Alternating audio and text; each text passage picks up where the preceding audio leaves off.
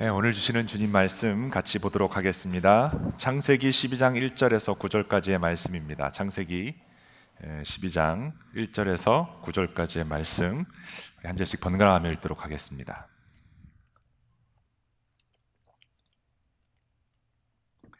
제가 먼저 12장 1절을 읽겠습니다. 주님께서 아브라함에게 말씀하셨다. 너는 내가 살고 있는 땅과 내가 난 곳과 너의 아버지의 집을 떠나서 내가 보여주는 땅으로 가거라.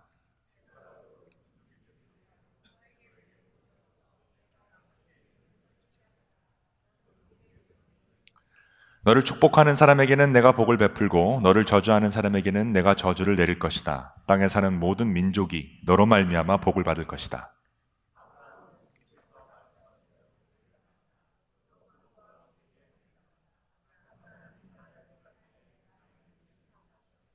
아브라함은 아내 사레와 조카 롯과 하란에서 모은 재산과 거기에서 얻은 사람들을 거느리고 가나안 땅으로 가려고 길을 떠나서 마침내 가나안 땅에 이르렀다.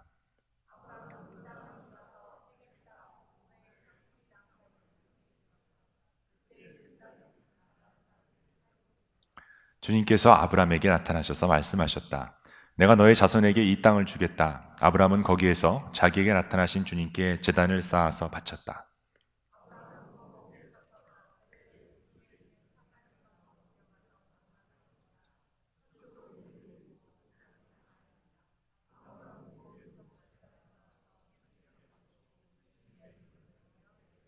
같이 읽습니다.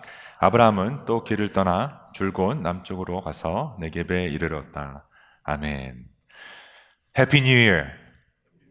네, 드디어 새해가 밝았습니다. 이 해피 뉴 이어 할 때마다 항상 기쁨이 넘치고 희망이 가득 차야 하는데 나이가 들면 들수록 오히려 그런 기대감이 많이 떨어지는 것 같습니다. 여러분은 어떠신지 모르겠습니다. 올 한 해 2019년도가 밝았는데 어떤 그런 기쁨이 또 이 행복이 찾아오셨는지 모르겠습니다. 새해도 이렇게 같이 모여서 하나님께 예배를 드릴 수 있다는 사실이 굉장히 행복합니다. 올해는 특히 또 1월 1일부터 지금 엿새 동안 계속 우리 새벽 예배로 또 하나님께 같이 예배를 드렸죠. 새해가 되었는데 그래서 특별히 기뻐할 일이 없으신 분들이 혹 계시다면 언제나 우리를 사랑하시고 또 함께 하시기를 즐겨 하시는 그 하나님을 기뻐하심으로 새 힘을 얻을 수 있으면 좋겠습니다. 왜냐하면 느헤미야의 고백처럼 여호와를 즐거워하는 것이 우리의 힘이 되기 때문입니다. 새해를 허락해 주신 하나님, 그 하나님을 바라보면서 그 하나님을 기뻐함으로 오늘 또 올 한 해도 새 힘을 얻고 주님께 나갈 수 있는 여러분 되시기를 축원합니다. 하나님을 기뻐함으로 새 힘을 얻기 위해 우리는 지난 일주일 동안 특별 새벽 집회로 모였습니다. 많이들 나오셨습니다. 같이 찬양하고 또 즐겁게 말씀 듣고 기도하고 얼마나 감사한 일인지 모르겠습니다. 새해를 이렇게 예배로 시작한다는 것이 얼마나 감사한 일인지, 또 얼마나 기쁜 일인지, 또 얼마나 우리에게 힘이 되는 일인지 감사합니다. 특히 이번에는 구약 50일 이 첫걸음이라는 교재로 2019년도 첫 50일을 이 구약의 중요 이 말씀들을 가지고 같이 이 말씀을 보고 있습니다. 그래서 1월, 2월을 이 구약 말씀만을 가지고 같이 묵상하고 또 성경 공부도 하고 또 주일날 말씀을 들으려고 합니다. 그래서 여러분을 창조하신 그 하나님, 예수 그리스도를 보내주신 그 하나님의 모습을 우리가 더 바로 알아서 그 하나님을 통해 올 한 해 우리가 승리하는 삶을 살려고 합니다. 그래서 2019년도를 이 구약 성경과 함께 여러분 시작할 수 있으면 좋겠습니다. 50일 동안 이 월요일을 뺀 나머지, 월요일은 우리가 새벽 예배가 없으니까 화요일부터 토요일까지 모든 말씀이 그 큐티 말씀으로 이제 새벽 예배가 진행이 될 거고요. 그리고 주일날도 이 주일날 하는 그 큐티 말씀을 가지고, 그러니까 본문이 지금 이제 다 나와 있는 거죠. 그것을 가지고 제가 말씀을 전하려고 합니다. 그래서 이 일주일 내내 하나님 말씀을 같은 말씀으로 이제 보자라는 게 목적이고요. 그리고 이 수요일 오전에는 또 이 말씀을 가지고 성경 공부를 하고 구약 성경 공부가 있고, 또 금요일 저녁에도 성경 공부가 있고, 목요일 오전에는 또 이 큐티를 가지고 나누는 쉐어링 타임이 있습니다. 그러니까 첫 50일 1월 2월을 완전히 이 구약 말씀을 가지고 전반적인 구약을 이해하는데 우리가 같이 시간을 투자하려고 합니다. 그래서 이 50일을 여러분 꼭 도전할 수 있으면 좋겠습니다. 하나님을 알되 힘써 알려고 노력하면 여러분의 삶에서 어떤 일이 일어나는지 한번 기대하고 도전해 보시기 바랍니다. 오늘은 창세기 12장, 그러니까 오늘 큐티 책에서 6일째, 1월 6일이니까 6일째 나오는 그 말씀을 가지고 첫 주일 여러분과 저에게 또 우리 교회에게 주시는 그 하나님의 말씀을 같이 보도록 하겠습니다.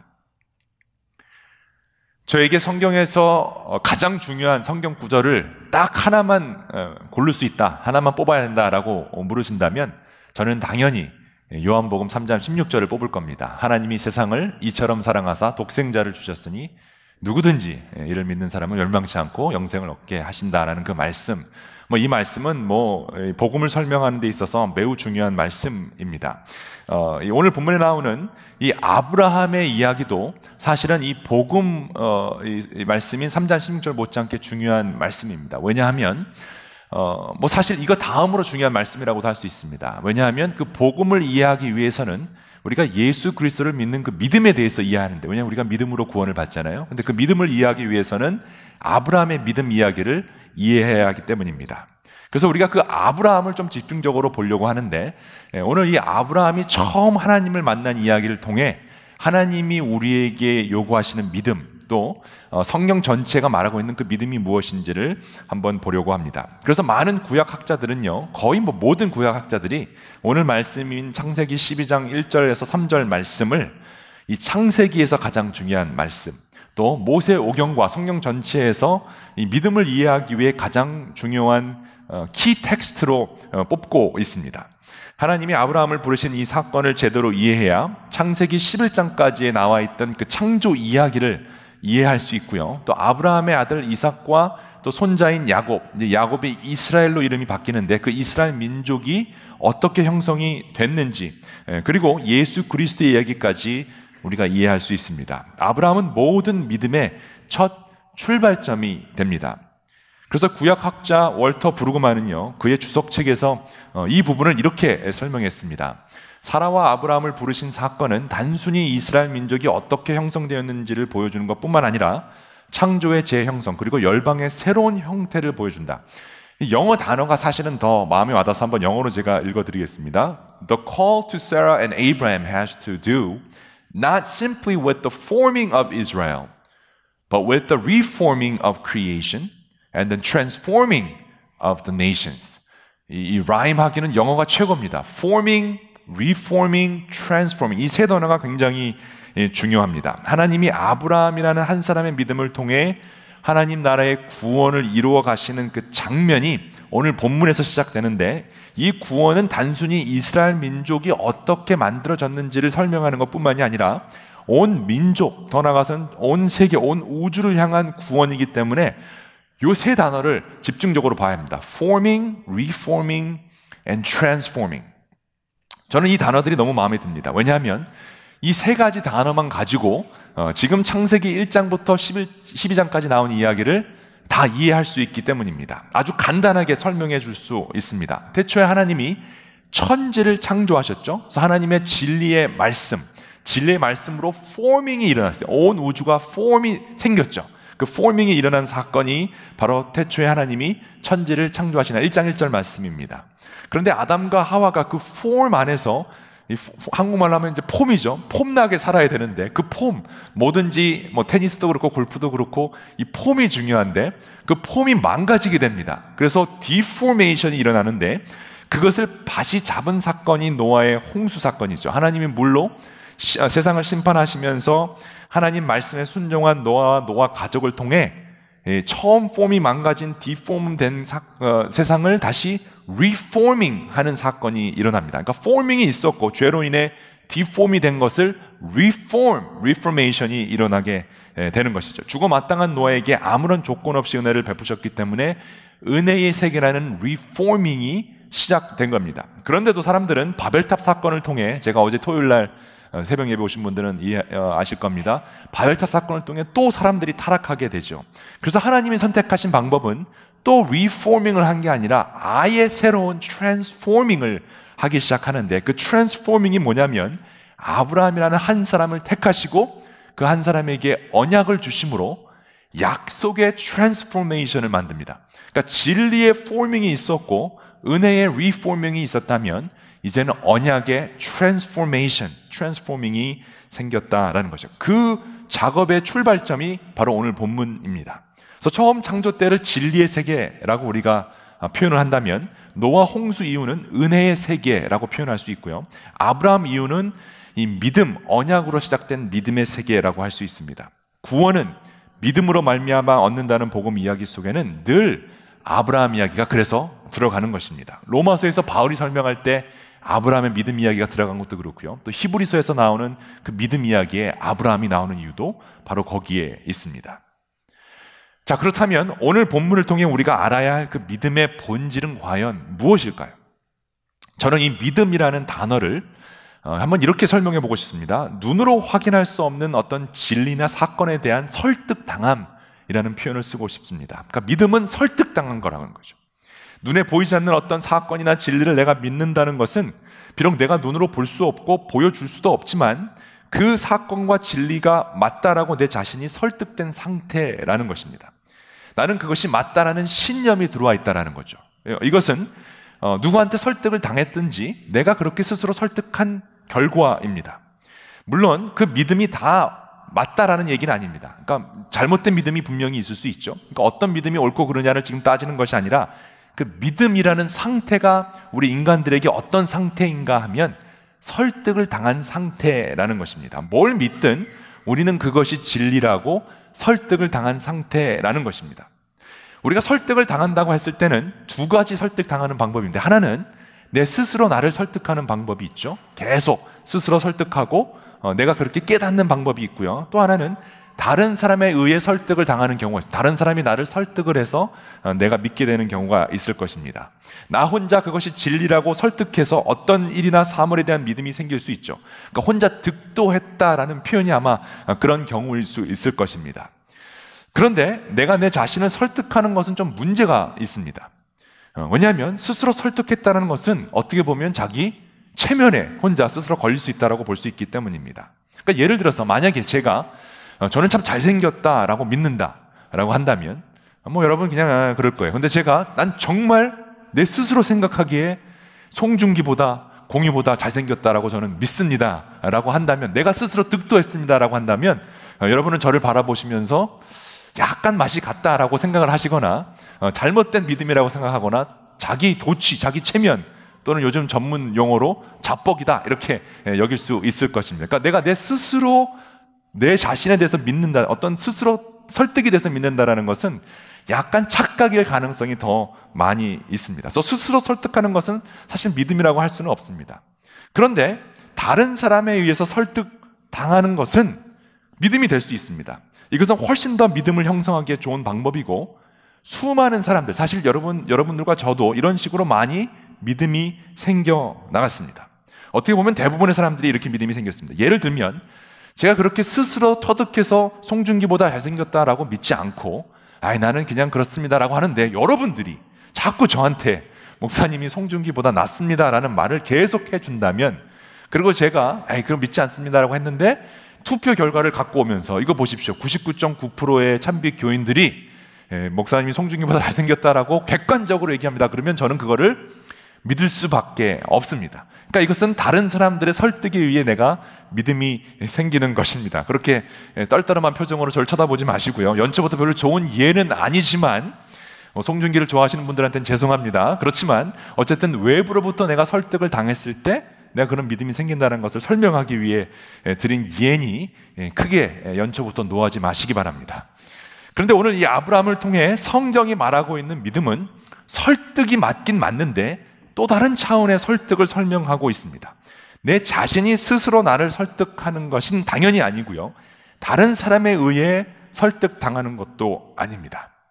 오늘 성경이 말하고 있는, 성경 전체에서 말하고 있는 이 아브라함을 통한 믿음은, 이 믿음의 본질이라고 하는 것은 박영선 목사님이 표현한 그 의미가 이것입니다. 믿음은 하나님이 우리를 설득하는 작업입니다. 하나님이 우리를 설득해가는 작업을 성경이 말하는 하나님을 향한 믿음이라고 되는 것입니다. 그러니까 믿음이란 다른 사람이 나를 설득해서 내가 믿게 되었다거나, 아니면 내가 원하는 하나님을 만들어 놓고 그 신을 내 입맛대로 설득해가는 작업, 그러니까 내 스스로 만들어가는 작업이 아니라 하나님이 나를 설득해가는 작업이라는 것입니다. 저는 이 설명이 구약과 신약에 나오는 하나님을 가장 잘 설명해 준다라고 생각합니다. 신학적으로 매우 정확한 표현입니다.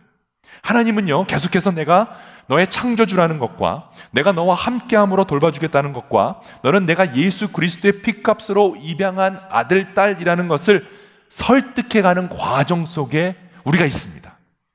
처음에는 설득이 잘 안 되거죠. 당연히 그렇습니다. 갑자기 어느 날 여러분을 데려다 놓고 너는 내 아들이야, 너는 내 딸이야 라고 한다면 누가 그것을 믿겠습니까? 근데 계속해서 그분이 돌봐주고 먹여주고 재워주고 때로는 친자식처럼 잘못했을 때 혼내기도 하고 또 용서하기도 하고 지속적인 사랑과 관심을 여러분에게 쏘아준다면 어느 순간 내가 이분의 자녀가 되었구나라는 설득이 되는 순간이 온다라는 거예요.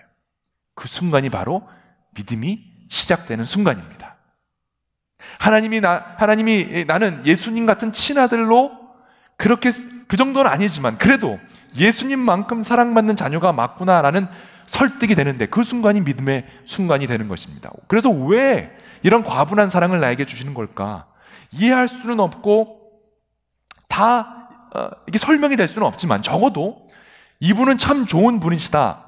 내가 신뢰할 수 있겠구나. 내가 아빠, 아버지라고 부를 수 있겠구나라는 생각이 드는, 설득이 되는 순간이 오는데 그 순간이 신뢰가 쌓여가는 과정이고 믿음이 생기는 과정이죠. 이 모든 과정이 하나님이 우리를 설득해가는 믿음의 여정이라는 것이죠. 하나님을 향한 믿음은 그렇게 성장해 가는 것입니다. 그래서 믿음은요, 하나님의 선물이죠. 하나님이 시작하시고 하나님이 설득하시고 하나님이 책임져 주실 거예요.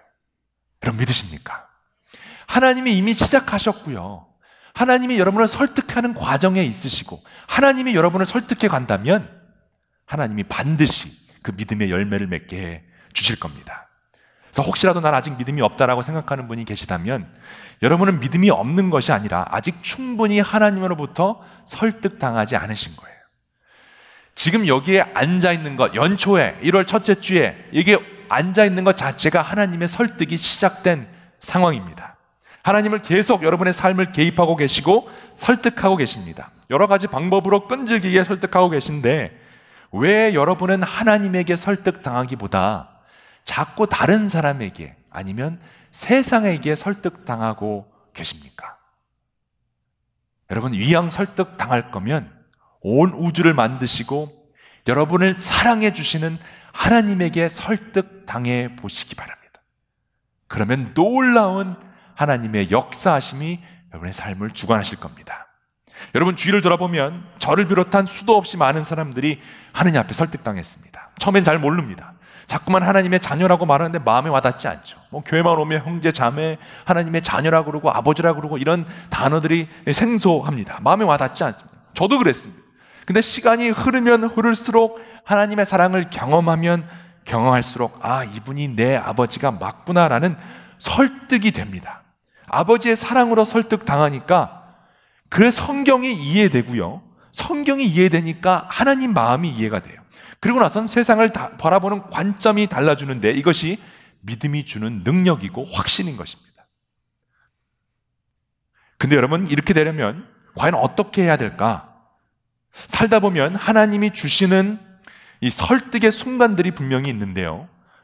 하나님께 설득당해서 우리가 이런 믿음을 갖고 신앙생활을 하려면 하나님이 주시는 그 설득의 순간들을 놓치면 안 됩니다.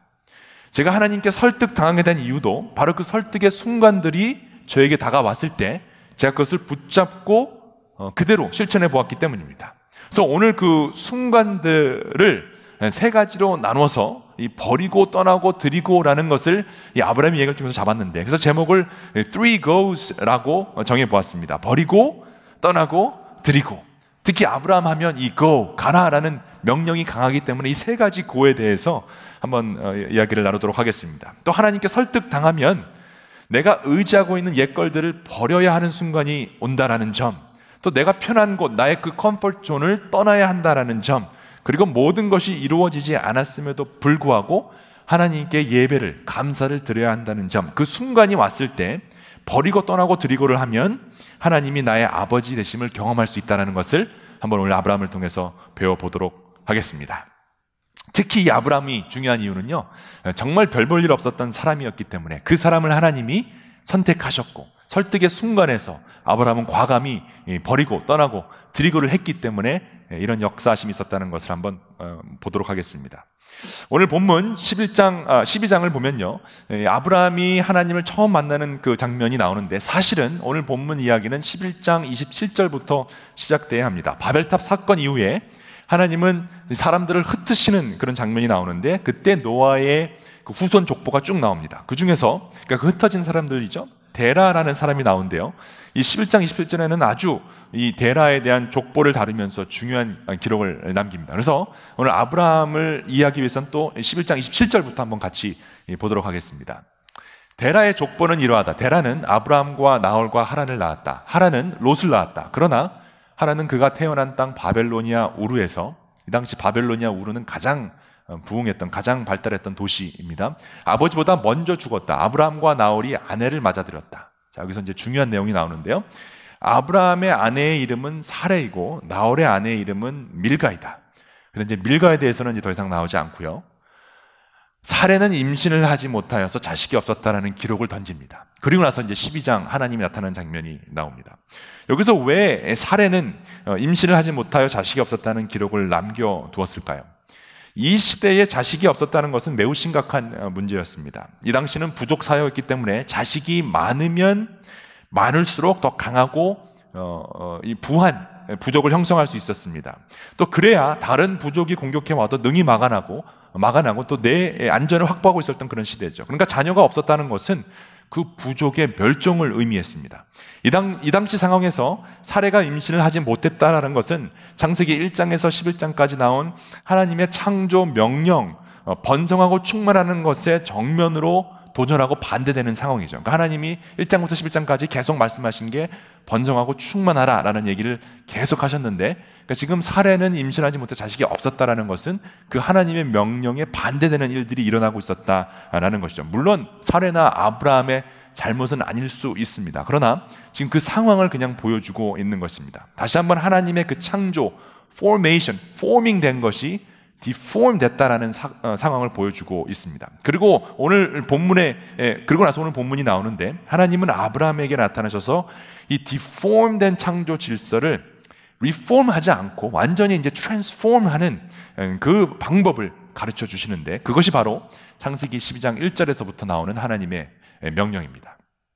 주님께서 아브라함에게 말씀하셨다. 너는 내가 살고 있는 땅과 내가 난 곳과 너의 아버지 집을 떠나서, 이 땅을 떠나라는 의미가 굉장히 창세기에서는 중요합니다. 하나님이 땅을 다 천지를 만드시고 그 땅에서 머물겠는데, 땅을 떠나라는 것은 이제는 리포밍이 아니라 완전히 트랜스포밍을 하기 위한 준비를 하고 있다는 거죠. 내가 보여주는 땅으로 가라.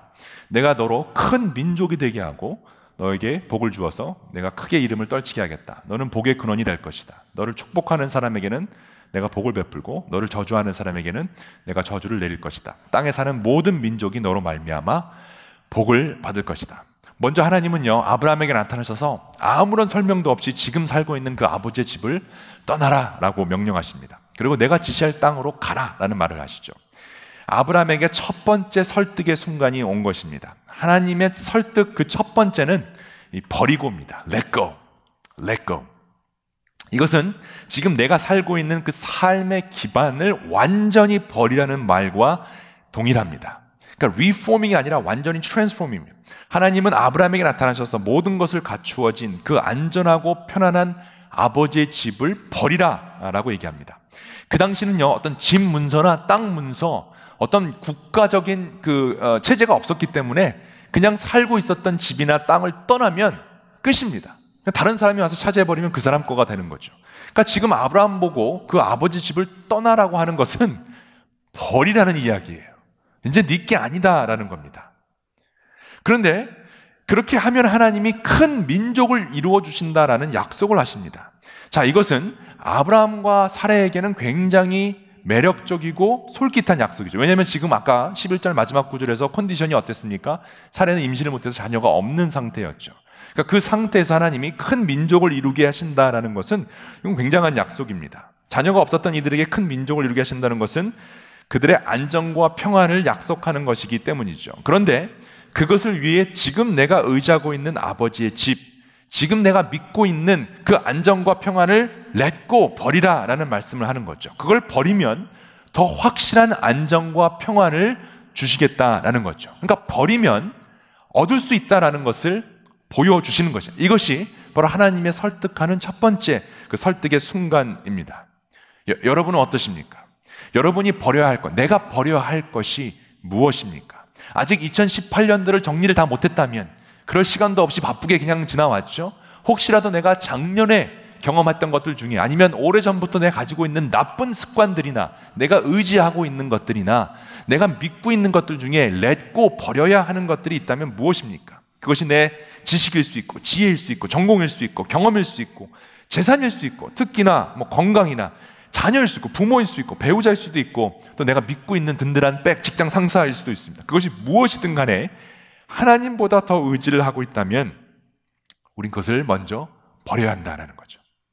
그것을 버리면 하나님의 것으로, 더 좋은 하나님의 것으로 채워주신다는 것이 하나님의 설득입니다. 먼저 내 손에 있는 것을 놓지 않으면 하나님이 주시는 것을 잡을 수 없다는 거예요. 그래서 여러분, 우리는 과감히 렛고 할 수 있어야 합니다. 그것이 여러분에게, 어떤 분들에게는 커리어나 직함일 수 있죠. 또 내가 이루어 놓은 어떤 업적일 수 있죠. 내 자리, 연봉, 이런 것들 있어요. 이런 것들을 기꺼이 버릴 수 있어야 한다는 거죠. 어떤 분들은 또 자녀들을 너무 붙잡고 있는 경우가 있어요. 자녀들도 렛고 할 수 있어야 합니다. 자녀를 통해 뭔가를 이루시려는 분들은 이 자녀들을 놓지 못하고 너무 힘들어하는 분들이 계세요. 그런데 여러분, 자녀들이 더 잘 되기 위해서라도 렛고 해야 돼요. 그래서 하나님을 붙잡고 살 수 있는 자녀들을 만드셔야지, 여러분이 붙잡고 사는 자녀가 만들면 안 된다는 거예요. 하나님이 있을 때 그 자녀들도 복 받는 것이지 하나님 없이는 아무것도 안 돼요. 하나님에게 설득당할 수 있는 첫 번째 순간은 내가 의지하는 것을 다 버리고 하나님 주신 것을 잡을 때예요. 그것을 버릴 때 어마어마한 하나님의 복을 경험하게 되실 줄을 믿으시기 바랍니다. 두 번째 설득의 순간은요, 떠나고 옵니다. 떠나고.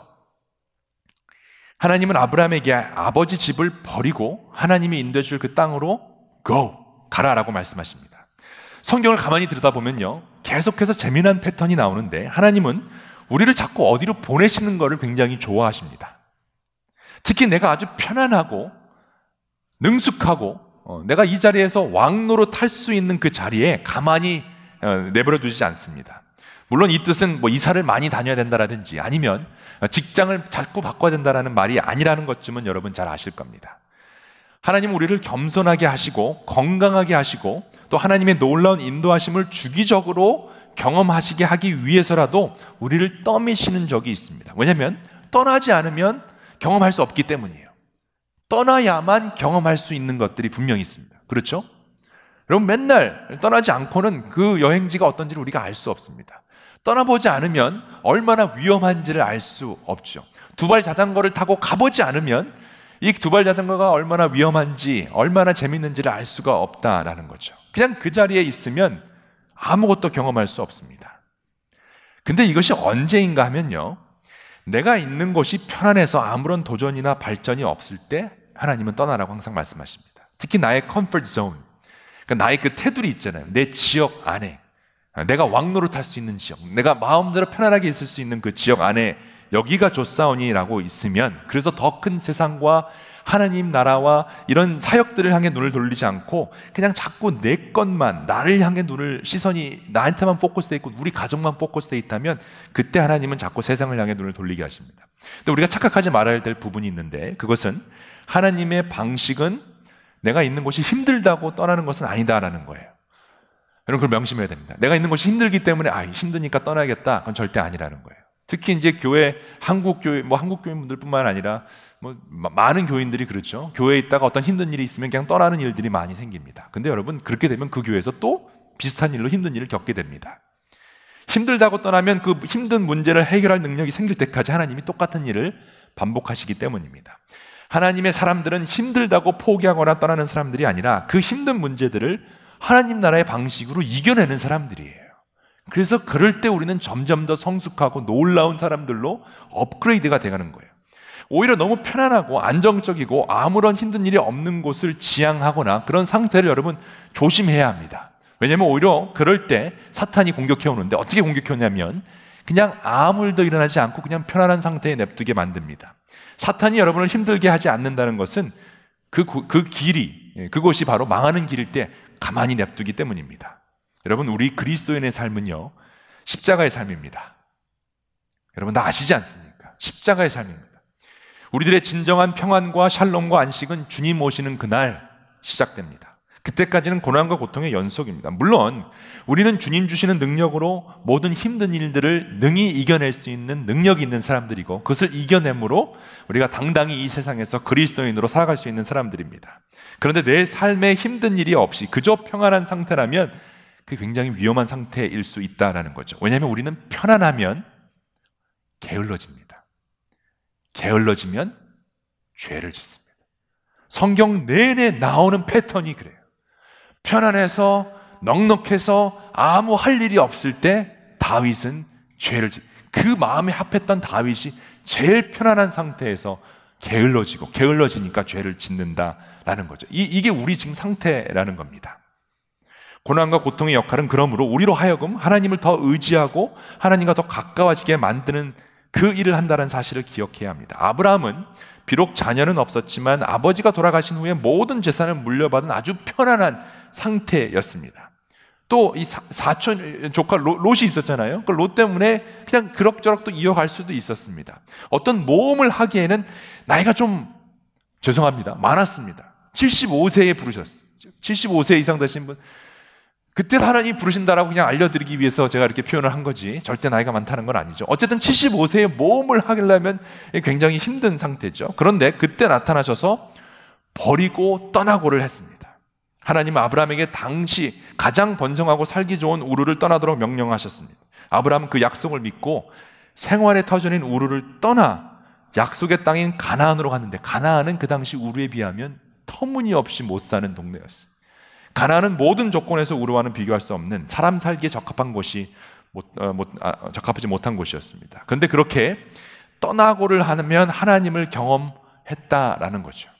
아브라함이 그랬고, 모세가 그랬고, 다윗이 그랬고, 바울이 그랬고, 제가 그랬고, 수많은 이 자리에 앉아있는 그리스도인들이 그랬습니다. 우리도 그래야 합니다. 버릴 건 버리고 불편해도 떠나야 합니다. 그래야 이 모든 것이 하나님이 우리를 설득하는 과정임을 깨닫게 됩니다. 이것만큼 신나는 삶의 과정은 없습니다. 하나님이 나를 선택하시는 믿음의 여정이 가장 복된 여정이기 때문입니다.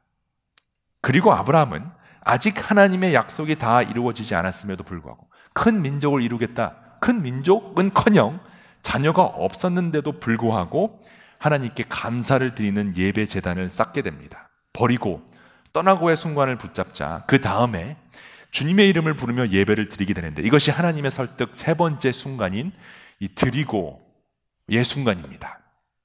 어쩌면 이 순간이 굉장히 중요한 순간인데요, 7절부터 이렇게 기록되어 있죠. 주님께서 아브라함에게 나타나셔서 말씀하십니다. 내가 너의 자손에게 이 땅을 주겠다.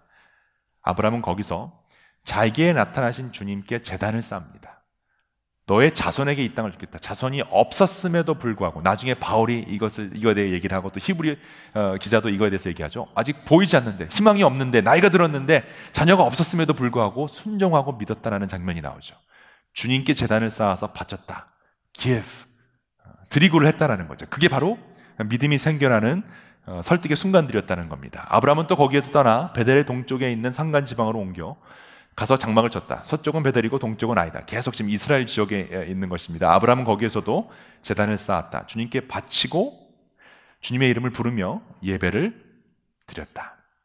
내가 의지하는 것을 버리고 하나님이 인도하시는 곳을 떠나고를 하면 하나님을 경험하는 기쁨을 누리게 되는데, 그러면 비록 아무것도 보이지 않는다 해도, 내 기도의 열매가 맺히지 않았다 해도, 하나님이 약속하신 것들이 이루어지지 않았다 해도 하나님께 감사를, 예배를 드릴 수 있게 된다는 것이죠. 이것이 하나님이 우리를 설득해 나가는 믿음의 순간들입니다. 이것을 놓치지 마시기 바랍니다. 버리고 떠나고 드리고, 드리고를 놓치지 마시기 바랍니다. 여러분은 하나님의 복의 통로가 될 사람들입니다.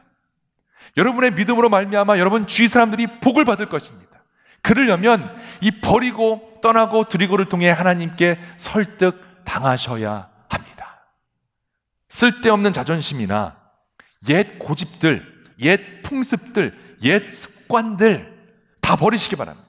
여러분이 편애하시는 방법, 내가 늘 해왔던 방법, 늘 해왔던 고집들을 다 버리시고 새로운 길로 인도하시는 하나님의 방법을 기대하고 추구하셔야 합니다. 또 떠나야 할 편안한 자리를 떠나셔야 합니다. 떠나지 않으면 알 수 없습니다. 불편한 자리를 피하는 것이 아닙니다. 교회에서 어떤 부서 일을 정할 때도요, 너무 편한 자리만을 찾지 마시고 불편해도 하나님이 가라라는 그 부서에 가야 합니다. 내가 편한 신앙 방식과 습관들도 버려야 할 것입니다. 그러면 놀라운 방법으로 여러분을 새롭게 변화시키는, 트랜스포밍 시키는, 우리가 이제 리포밍이 아니라는 거예요. 그죠? 여러분, 레포메이션도 이미 다 마틴 루터와 함께 그때 500년 전에 일어났던 거예요. 이제는 레포메이션이 아니라 트랜스포메이션이 일어나야 되는데, 이것은 완전히 새롭게 변화되는 건데요. 이거는 그러므로 옛날 것들을 완전히 버리는 거죠. 내가 편한 신앙 방식, 습관도 버려야 돼요. 또 버리고 떠나고를 했다면 주일날 같이 모여서, 새벽에 모여서, 집집마다 가정에서 이 하나님께 예배 드려야 할 것입니다. 감사함으로 예배를 드려야 합니다. 하나님께 설득당하는 것만큼 신나는 인생의 경험은 없습니다. 다른 것에게 설득당하지 말고 하나님에게 설득당하십시오. 아주 많이 설득당하셔서 이 믿음이 무엇인지를 여러분 꼭 경험하셨으면 좋겠습니다. 말씀을 마치겠습니다.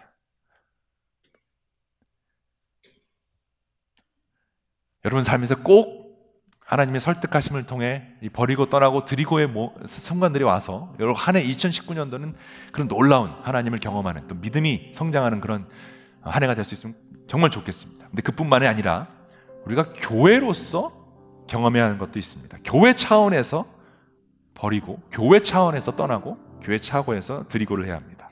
우리 교회도 버리고 떠나고 드리고를 통해 하나님께 설득당하는 연습을 해야 합니다.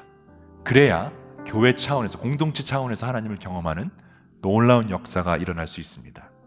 우리는 이미 지난 수년 동안 경험해 보았습니다. 저희 교회가 올해 이제 34년 됩니다. 30년 동안은 제가 모르겠습니다. 제가 없었으니까.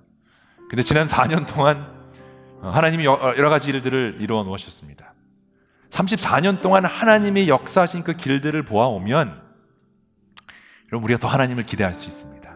근데 그 역사의 순간들을 보면 다 버리고 떠나고 드리고가 분명히 있었습니다. 우리 교회는 특별히 지난 4년 동안 교회를 싫어하는 사람들이 공통적으로 싫어하는 어떤 종교적인 교회 모습을 버리려고 노력했습니다. 목사나 장로들의 권위적인 모습들을 버리려고 노력했고, 정치적인 무슨 힘을 행사하거나 영향력을 행사하는 모든 모습을 버리려고 노력했습니다. 또 교회에 오래된 분들에게만, 신앙생활 오래되신 분들에게만 편안한 문화를 만들지 않고, 그러고 해서 떠나서 새로 오신 분들이 정착할 수 있는 그런 땅으로 만들려고 노력했습니다. 그래서 주보나 헌금 순서나 교회 예배 순서나 데코레이션까지 교회에 좀 다니신 분들이 가졌던 그런 컴포트존에서 떠나 믿지 않는 사람들도 기꺼이 올 수 있는 문화를 만들려고 노력했습니다. 안 믿는 사람들도 기꺼이 올 수 있는 교회가 되기 위해 많은 성도님들이 기꺼이 자신들이 편하게 생활하는 그런 문화들을 떠나 새로운 교회 문화를 만들려고 노력했습니다. 그리고 실제로도 우리 참빛교회는 상징적으로 옛 티네 땅을 떠나 새로운 파라무스 땅으로 이전해 왔습니다. 여러분, 이것은 인간의 계획으로 이루어질 수 있는 일이 아니죠. 버리고 떠나고 드리고의 순간이 왔고, 우리는 교회 공동체로 그것을 같이 잡았습니다. 이 건물과 이 사역은 그러므로 그냥 허락하신 것이 아닙니다. 하나님이 버리고 떠나고 드리고를 요구하신다면 그거에 맞는 사역과 그거에 맞는 꿈을 꾸게 하시고 더 놀라운 일들이 이어지게끔 하나님이 하시는 겁니다. 우리가 기존의 종교적인 냄새가 짙었던 모습의 문화를 다 버리고 믿지 않는 사람들도 기꺼이 올 수 있는 교회로 변화되었기 때문에 주신 사역터입니다. 물론 아직 이 사역들이 다 완성되지 않았습니다. 그러나 우리가 꾸준히 고아 사역을 통해 고아를 돌보고, 또 꾸준히 믿지 않는 사람들 오기 위해 복음을 증거하고 말씀을 전하는 일을 하고, 또 꾸준히 우리가 꿈꿔왔던 이 커뮤니티 사역, 주중에도 이 사역터가, 이 건물이 잘 사용될 수 있는 방법, 주위에 있는 많은 사람들에게 도움을 줄 수 있는, 지역사회에 도움을 줄 수 있는 어떤 그런 교회로 거듭나기 위해 꿈꿔온다면 하나님은 어마어마한 일들을 우리 교회에 허락하실 겁니다. 우리가 할 수 있는 일을 이루어 주시고 주실 것을 믿고 감사함으로 우리가 드린다면, 이 건물도 그렇고요, 사역도 그렇고 우리 마음을 다 드린다면 하나님은 어마어마한 하나님의 일들이 이곳에서 일어나게 할 것입니다. 하나님은 우리에게 주신 그 비전인 이 커뮤니티 센터를 또한 할 수 있는 놀라운 능력과 힘도 우리에게 주실 겁니다. 여러분, 우리 한번 경험해 볼 수 있으면 좋겠습니다. 다시 한번 하나님에게 설득당할 준비를 합시다.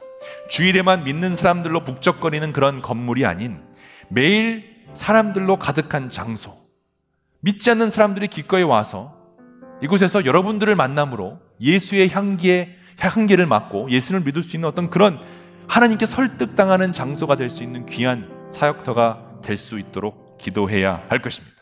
그래서 그들이 하나님께 설득당해 믿음이 생겨나고 그 믿음으로 말미암아 구원받는 복의 통로가 되는 교회가 되도록 우리 한번 기대하고 기도해야 할 것입니다.